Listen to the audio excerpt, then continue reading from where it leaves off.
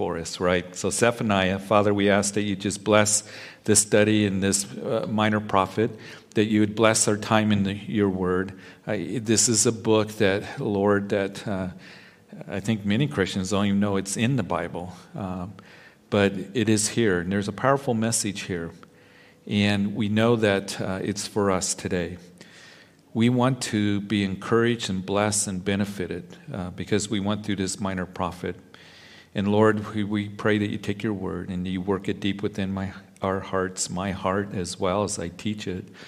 And Lord, I know there's blessing for those who have made the time to watch online and to continue through the scriptures. And we just ask for your blessing upon this study. In Jesus' name, amen. So the theme of this small book of the Old Testament really is the day of the Lord. And you'll see that because he uses that specific phrase 7 times in these 3 short chapters.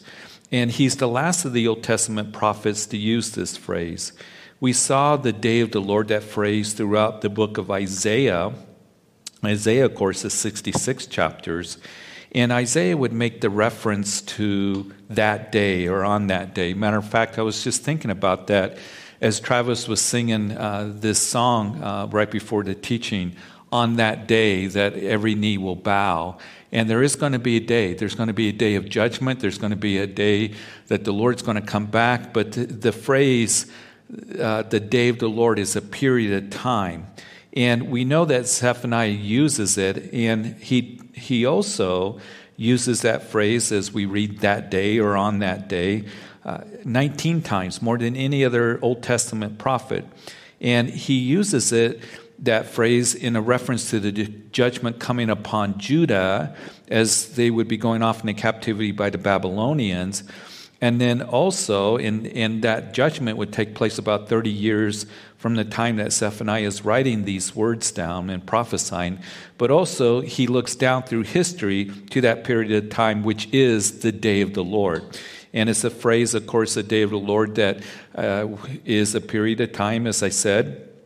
As many of you know, as we talked about quite extensively going through the books of the prophet and through end-time prophecy in our studies, that it's a period of time that begins after the rapture of the church. There will be that final 7-year period before the return of Jesus Christ to establish his kingdom. That's called the tribulation period, or Daniel's 70th week. And you can read about the details in Revelation chapter 6 through 19. So the day of the Lord includes that time of the tribulation period, and then also is included in the millennium reign of Jesus Christ. So that's all the day of the Lord, a period of time. Now Zephaniah, as we read this book, his name means Jehovah hides or Jehovah protects. And he's given these prophecies during the days of Josiah. Now that may ring a bell with you. And 2 of his contemporaries are Jeremiah and then Habakkuk. And Habakkuk, we just went through last week. Habakkuk, remember that he's wrestling and he sees all the condition of the nation, and he has a complaint against the Lord, and he says, Lord, why is all this happening? And the Lord says, I'm working a work. And we see that he's waiting for an answer for the Lord in chapter 2, Habakkuk. And the Lord comes and tells him how he's going to use the Chaldeans. He knows all about the Chaldeans. I know all about them, but I'm going to do work. I'm going to use them to bring judgment on Judah. And then we see that Habakkuk in chapter 3 is worshiping. So he's wrestling, he's wondering, he's waiting, and then he is worshiping. Zephaniah is ministering during this time. About the time that Habakkuk and then Jeremiah, of course, had a long ministry, nearly 50 years, that he's on the scene as well as he's ministering in Jerusalem. Now, of course, you might remember, just by way of review, that as we look at the historical books of the Old Testament, that Josiah, when he became king, he was only 8 years old. And he was, king after a great spiritual decay and apostasy that was happening in Judah. He was the last of the godly kings that come on the scene of Judah. His grandfather, Manasseh, was the worst king of Judah. Manasseh reigned longer than any other king of Judah, 55 years. He plunged the nation deep into idol worship, into occultic practices. great immorality, even where they were sacrificing their children on the arms of Moloch, there in the valley of Gehenna. Matter of fact, I remember one of our trips to Israel that they did some excavations, and they went down to the time of Manasseh, and they found a bunch of idols just everywhere. And the nation was as plunged with idols and occultic practices and everything that was wrong, that was evil. And Manasseh, as he seduced Judah and the inhabitants of Judah, we know the scripture says in 2 Chronicles chapter 33 that Jerusalem did more evil than the nations whom the Lord had destroyed before the children of Israel. That's how bad it was. And even though, as we read in 2 Chronicles, something interesting happened, that Manasseh was taken by the king of Assyria. He was bound up. He would then turn to the Lord. And he actually gives us evidence there in 2 Chronicles that Manasseh repented, was restored in Jerusalem for a very short time, but the damage was done.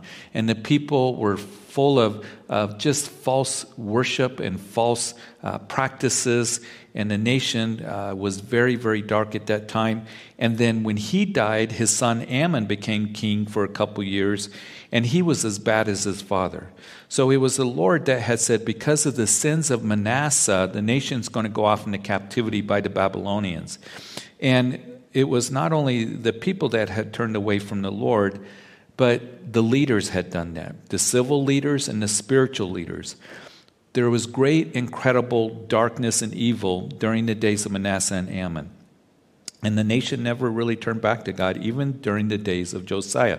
Now, as many of you know, but just again to remind you that Josiah, being the last of the good kings, he comes on the scene and he brought reforms to the nation. They were cleaning up the temple. As they were doing that, Manasseh had a lot of idols in there. He had closed off the temple area for worship, true worship of God. And as they're cleaning it up, they find in a corner a copy of the book of the law. That's how bad it was. They didn't even have any Bibles around, if you would. But they had the book of the law that they found, and it was read to him, to Josiah. And as the word of God was touching his heart and piercing his heart, and that's what the word of God does. As we read it, it's like a two-edged sword piercing our hearts, even to the division of soul and spirit, as Hebrews chapter 4 tells us. And he tears his clothes, and he says, so wonder we're going through difficulties and through the hardship, because we have rebelled against the Lord. And they brought in this prophetess, Huldah, and she said that Josiah, because your heart is tender towards the Lord, you're not going to see the calamity, but it's going to still come. You're going to go to the grave in peace.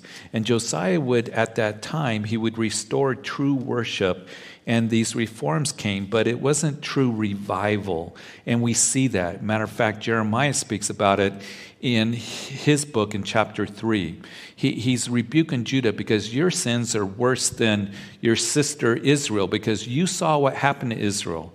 100 years, before Josiah, that you went off into captivity. You were taken off because of your idol worship of Baal and Ashtaroth and the evil that you did. And you did not learn from Israel. And Judah would continue in her sins of the same thing.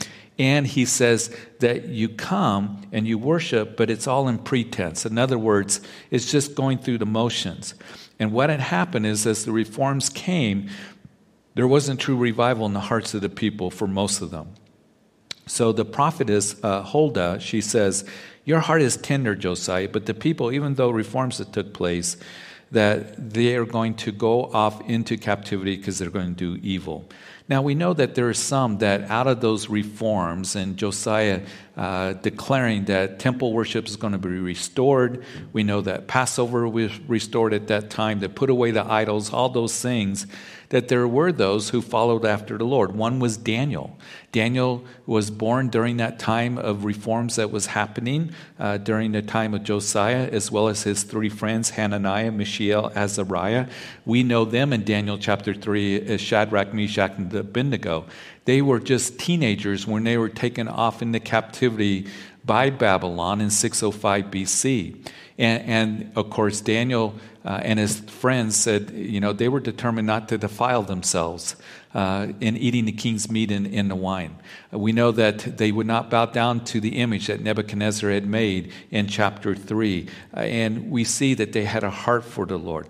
But for the most part, the people's hearts were not dedicated to his ways and the ways of the Lord. And because soon Josiah, after the reforms, he ended up getting killed.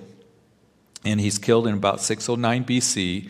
And right after that, they plunged right back into idol worship. The last 4 kings, 3 of those kings were sons of Josiah. 1 was a grandson.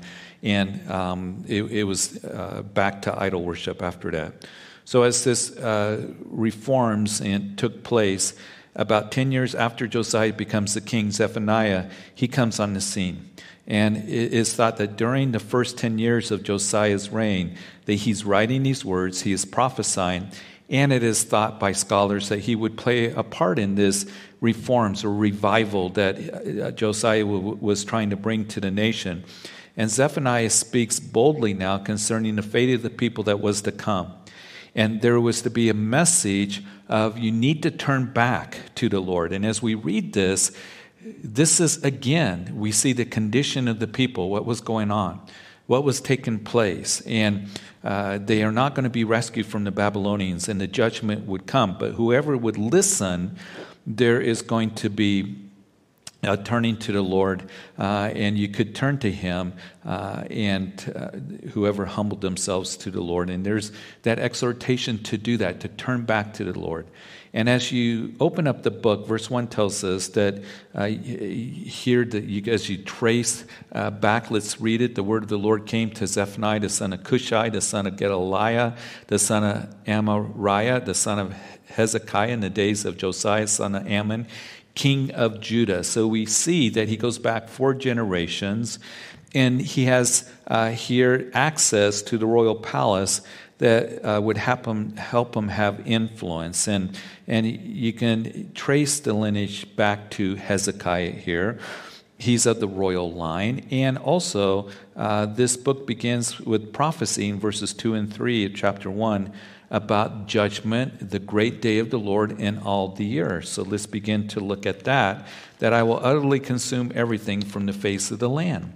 It says the Lord, I will consume man and beast. I will consume the birds of the heavens, the fish of the sea, and the stumbling blocks, along with the wicked. I will cut off man from the face of the land, says the Lord. So right away we see that he doesn't, waste any time at all. This great-great-grandson of King Hezekiah. Hezekiah, of course, was a good king. And also, we know that Josiah was very young, as I said, 8 years old when he began to reign. And as we look at this, he gets right to the point. He warns of harsh and complete judgment that would consume everything before the Lord. And we continue reading, we're going to see that Zephaniah is actually looking forward in the time when judgment will come upon, in verses 2 and 3, the whole earth, the face of the land, the fish of the sea.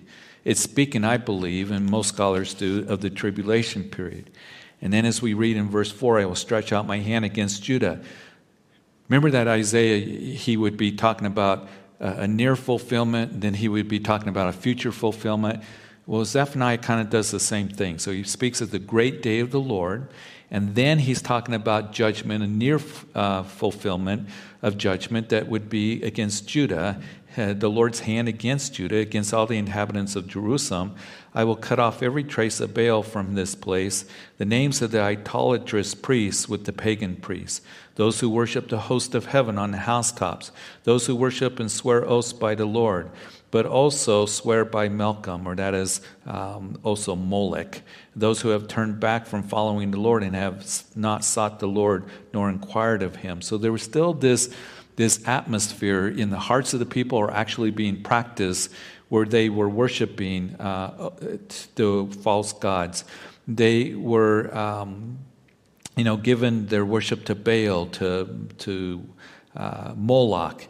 They were up on their housetops, worshiping the host of heaven on the housetops. All these things that had plagued them. And we see that it's interesting in verses 4 through 6 that he's addressing the spiritual leaders here, the false worship, the idolatrous worshiping that was going on.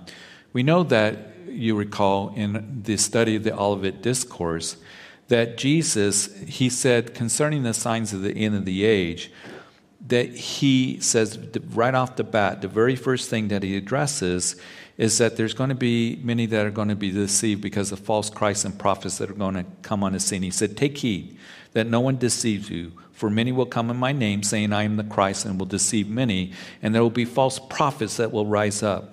John, of course, in his epistle writes that, beloved, do not believe every spirit, but test the spirits where they are God, because many false prophets have gone out into the world.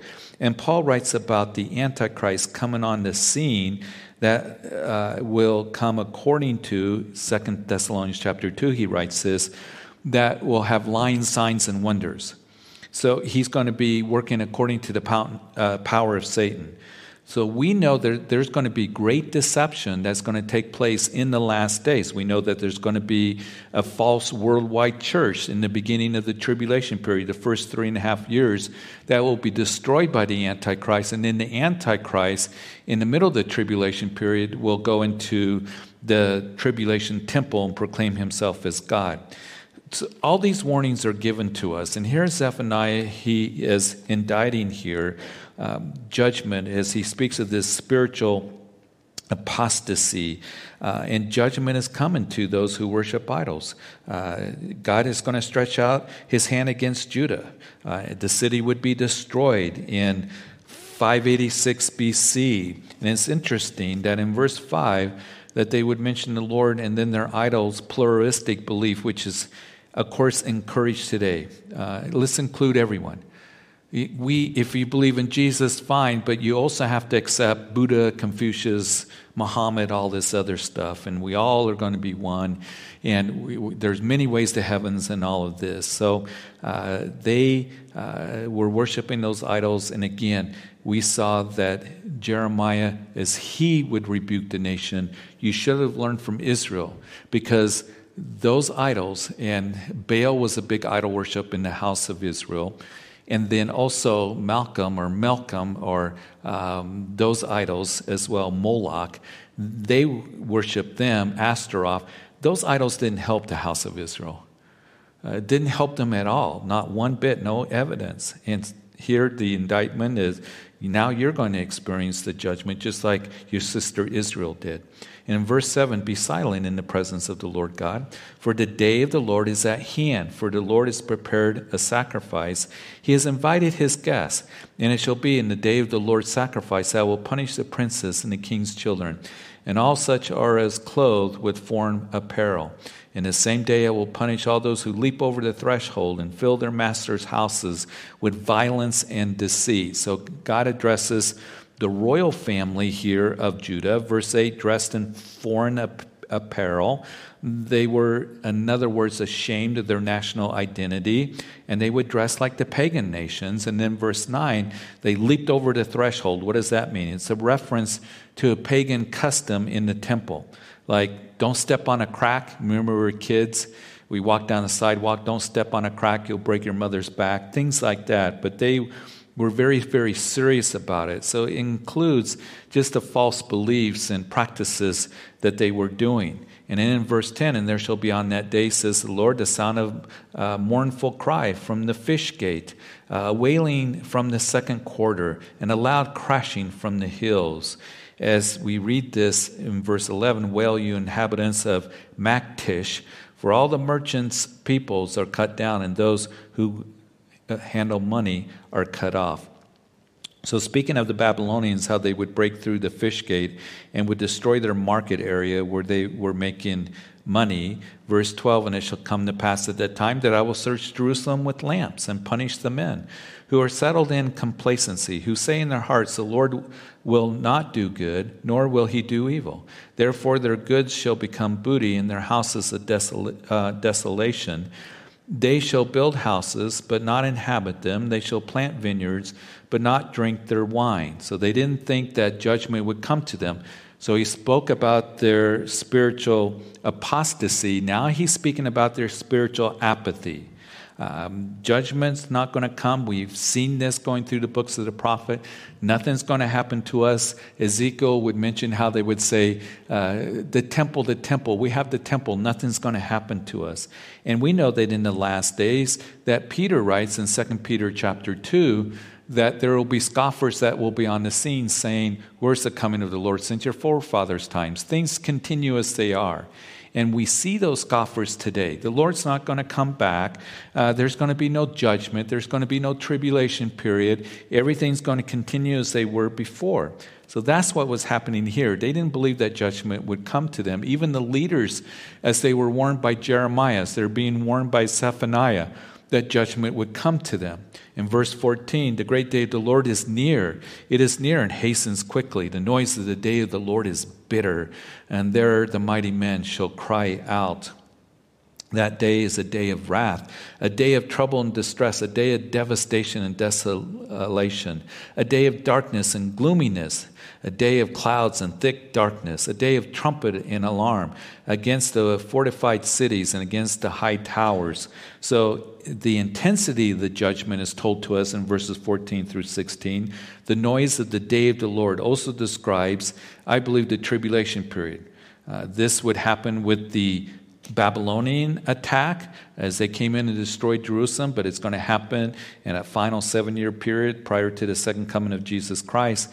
And then as we finish the chapter, the last 2 verses is talking about the certainty of the judgment. I will bring distress upon men, and they shall walk like blind men, because they have sinned against the Lord. Their blood shall be poured out like dust, and their flesh like refuge.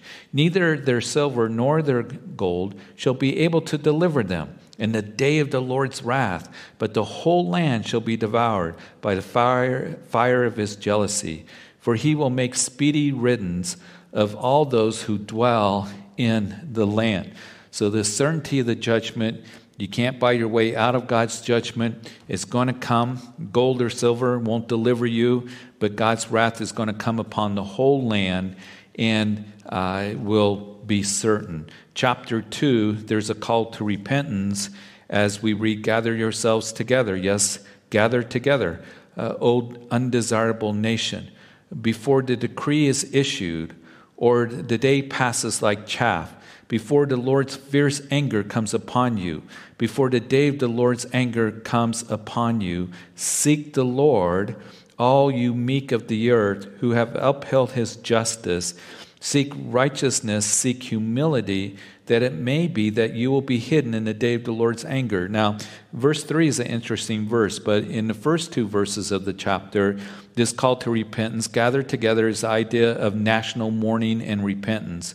And I pray that would happen with our nation. Our nation is so far away from the Lord and is getting further away from the Lord. And we are ones that we are in decline spiritually and morally.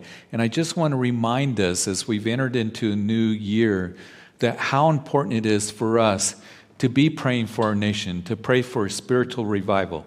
Listen, we are in another election year, and I know that's important, and the issues are important, and we want to keep up on the issues, and we want to stand for what's right. We want to stand for what's going to be good for our nation. We want to hold our leaders accountable.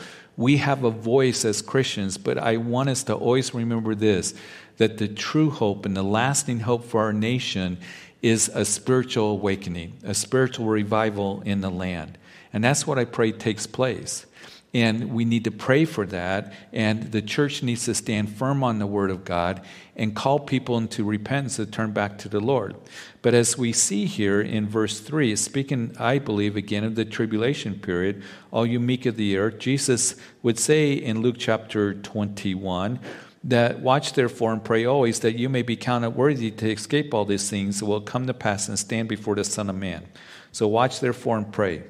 He says that right after he speaks about the things that will happen in the tribulation period. And we are worthy as we come to the Lord in faith in Jesus Christ. There is a way of escape. Pray that you may be counted worthy to escape all these things. What things? Those things that Jesus talked about in the Olivet Discourse that will take place in the tribulation, the Great Tribulation period.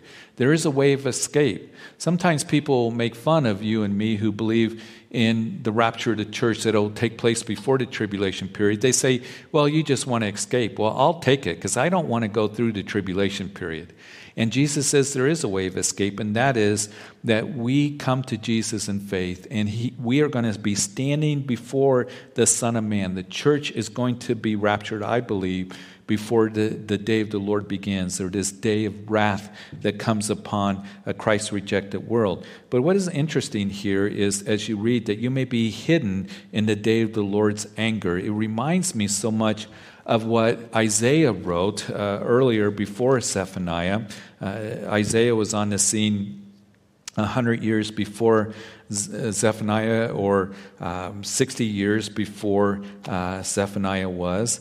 And he writes in chapter 26 something interesting, some same phraseology. Listen to this, and you can look it up. Chapter 26 and verses 20 and 21. As Isaiah says, "Come, my people, enter your chambers and shut the doors behind you.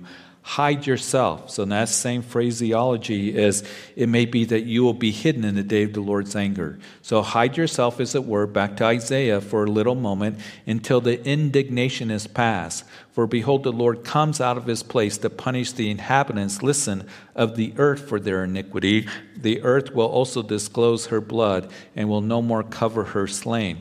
So many scholars say, well, this is a reference to the Assyrians coming in and taking the 10 northern tribes off into captivity, that prophecy there in Isaiah.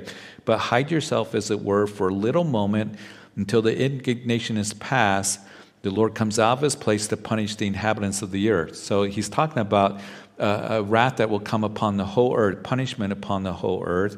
And come, my people, enter your chambers, shut the doors behind you, you're hidden. I believe that it very well could it be, and you can do your own study on it, a reference to the rapture of the church. And I wonder if verse 3 here of chapter 2 of Zephaniah is a reference to the rapture of the church as well. Seek righteousness, seek humility, that it may be that you will be hidden in the day of the Lord's anger. And we are going to be taken to heaven, where we're going to be with him, hidden away for 7 years until we come back with him in the second coming of Jesus Christ. So it's something that you might want to look at. Some believe that it may be a reference to the Jews going off to the rock city of Petra. We know that when the Antichrist goes into the temple and proclaims himself as God, then anyone who does not make their allegiance with him, Revelation chapter 13, and take the mark of the beast, then they won't be able to buy or sell, and he's going to heavily persecute them. And there's going to be a remnant of the Jews that are going to hide in the rock city of Petra. And we know that Isaiah spoke of that, of Shelah, that they'll be hidden, and there God's going to hide them there and provide for them. So some say that perhaps this is a reference to that as well. But let's continue in verse 4 of chapter 2. For Gaza shall be forsaken and Askelon desolate. They shall drive out Ashdod at noonday, and Ekron shall be uprooted. Woe to the inhabitants of the seacoast, the nation of the Cherethites. The word of the Lord is against you, O Canaan, land of the Philistines. I will destroy you, so there shall be no inhabitant. As we read this in verse 6, the seacoast shall be pastures with shelters for shepherds and folds of flocks. The coast shall be for the remnant of the house of Judah, and they shall feed their flocks there. In the houses of Askelon they shall lie down at evening, for the Lord their God will intervene for them and return their captives. So here, judgment against the Philistines. You see the cities of the Philistines. They had 5 major cities. There was Ekron, there was Askelon, there was the other cities that are mentioned here, that this judgment that would come against them. Those great cities are now just ruins today. But verse 8, I have heard the reproach of Moab and the insults of the people of Ammon, with which they have reproached my people, and made arrogant threats against their borders. Therefore, as I live, says the Lord of hosts, the God of Israel, surely Moab shall be like Sodom, and the people of Ammon like Gomorrah, overrun with weeds and salt pits, and a perpetual desolation. The residue of my people shall plunder them and the remnant of my people shall possess them. So on the east side of the Jordan River, on the other side, the Philistines, of course, were along the Mediterranean Sea, west of Jerusalem. East of Jerusalem, on the east side of the Jordan River, judgment against the Moabites and the Ammonites. And the Old Testament prophets spoke often of their pride and their arrogance, and judgment would come. And all other gods will be reduced to nothing. And one day the Lord will be worshipped by the nations. And truly that will happen as he will come and rule and reign. And then verse 12, the Ethiopians also shall be slain by my sword. And then verse 13, the Assyrians. And he will stretch out his hand against the north, destroy Assyria, and make Nineveh a desolation, a dry as the wilderness. The herds shall lie down in her midst, every beast of the nation, both the pelican and the bittern, and shall lodge in the capitals of her pillars. Their voice shall sing in the windows, and desolation shall be at the thresholds, for he will lay bare the cedar work. And verse 15, this is the rejoicing city that dwelt securely, that said in her heart, I am it, and there is none beside me. How has she become a desolation, a place for beasts to lie down? Everyone who passes by her shall hiss and shake his fist. So judgment against the Assyrians. And of course, we just went through Naaman a few weeks ago that spoke about this judgment that would come against Nineveh. And then chapter 3, in this short book of Zephaniah, we read, Woe to her who is rebellious and polluted, to the oppressing city. She has not obeyed his voice. She has not received correction. She has not trusted in the Lord. She has not drawn near to her God. As we read here, God's city, a place of sacrifice and worship, was now oppressed in rebellion and polluted spiritually. They're not obeying the Lord, trusting in other things and other gods rather than the true and living God, rather than coming to him and worshiping him and sacrificing unto him. In verse 3, her princes in her midst are roaring lions. Her judges are evening wolves that leave not a bone till morning. Her prophets are insolent, treacherous people. Her priests have polluted the sanctuary. They have done violence to the law. As again, the description of the condition of Judah and Jerusalem, spiritually, civilly. God, listen, he never gives us a reason to stop trusting him. And they stop trusting him. Or that he's going to be unfaithful. Or he never tells us he doesn't want that relationship with us. He does. And yet they walked away from the Lord. The Lord is righteous in her midst, verse 5, and he will do no unrighteousness. Every morning he brings his justice to light. He never fails. I have that underlined. The Lord doesn't fail. We can feel like that he does. And we think, Lord, that you failed me, but he doesn't. And the unjust knows no shame. In verse 6, I have cut off nations. Their fortresses are devastated. I made their streets desolate with none passing by. Their cities are destroyed. There is no one, no inhabitant. I said, surely you will fear me, and you will receive instruction, so that her dwelling would not be cut off, despite everything for which I punish her. But they rose early and corrupted all their deeds. So no one had, any shame the way that they were living. And the Lord is righteous, and all that he does every morning, he was trying to correct them, but they would not receive it. God was trying to get their attention. He brought his justice to the nations surrounding him, and it should have warned them. God rebuked Judah for what happened to Israel, and they didn't listen, as I've already mentioned. He said that your iniquity was even worse than your sister Israel. But let's go on and let's read verse 8. That therefore wait for me, says the Lord, until the day I rise up for plunder. And my determination to gather the nations, to assemble the assembly of kingdoms, to pour on them my indignation, all my fierce anger, all the earth shall be devoured with the fire of my jealousy. So now he's going back talking about all the earth, the indignation that would come, synonymous with, I believe, the tribulation period that is spoken of in the book of Revelation. He says, for then, in verse 9, I will restore to the peoples a pure language. Now that's an interesting verse that is there, a pure language. Maybe some saying that Hebrew would come back, and we know that when the Jews came back and became a nation again, one of the miracles was not only were they and are restoring the land, but Hebrews back into the land, a lost language. Everybody speaks Hebrew now, so a pure language, that they may call on the name of the Lord, to serve him with one accord. From beyond the rivers of Ethiopia, my worshiper, the daughter of my dispersed one, shall bring my offering. In that day you shall not be shamed for any of your deeds in which you transgress against me. For then I will take away from your midst those who rejoice in your pride. And you shall no longer be haughty in my holy mountain. I will leave you in the midst of a meek and humble people, and they shall trust in the name of the Lord. The remnant of Israel shall do no unrighteousness, and speak no lies, nor shall a deceitful tongue be found in their mouth.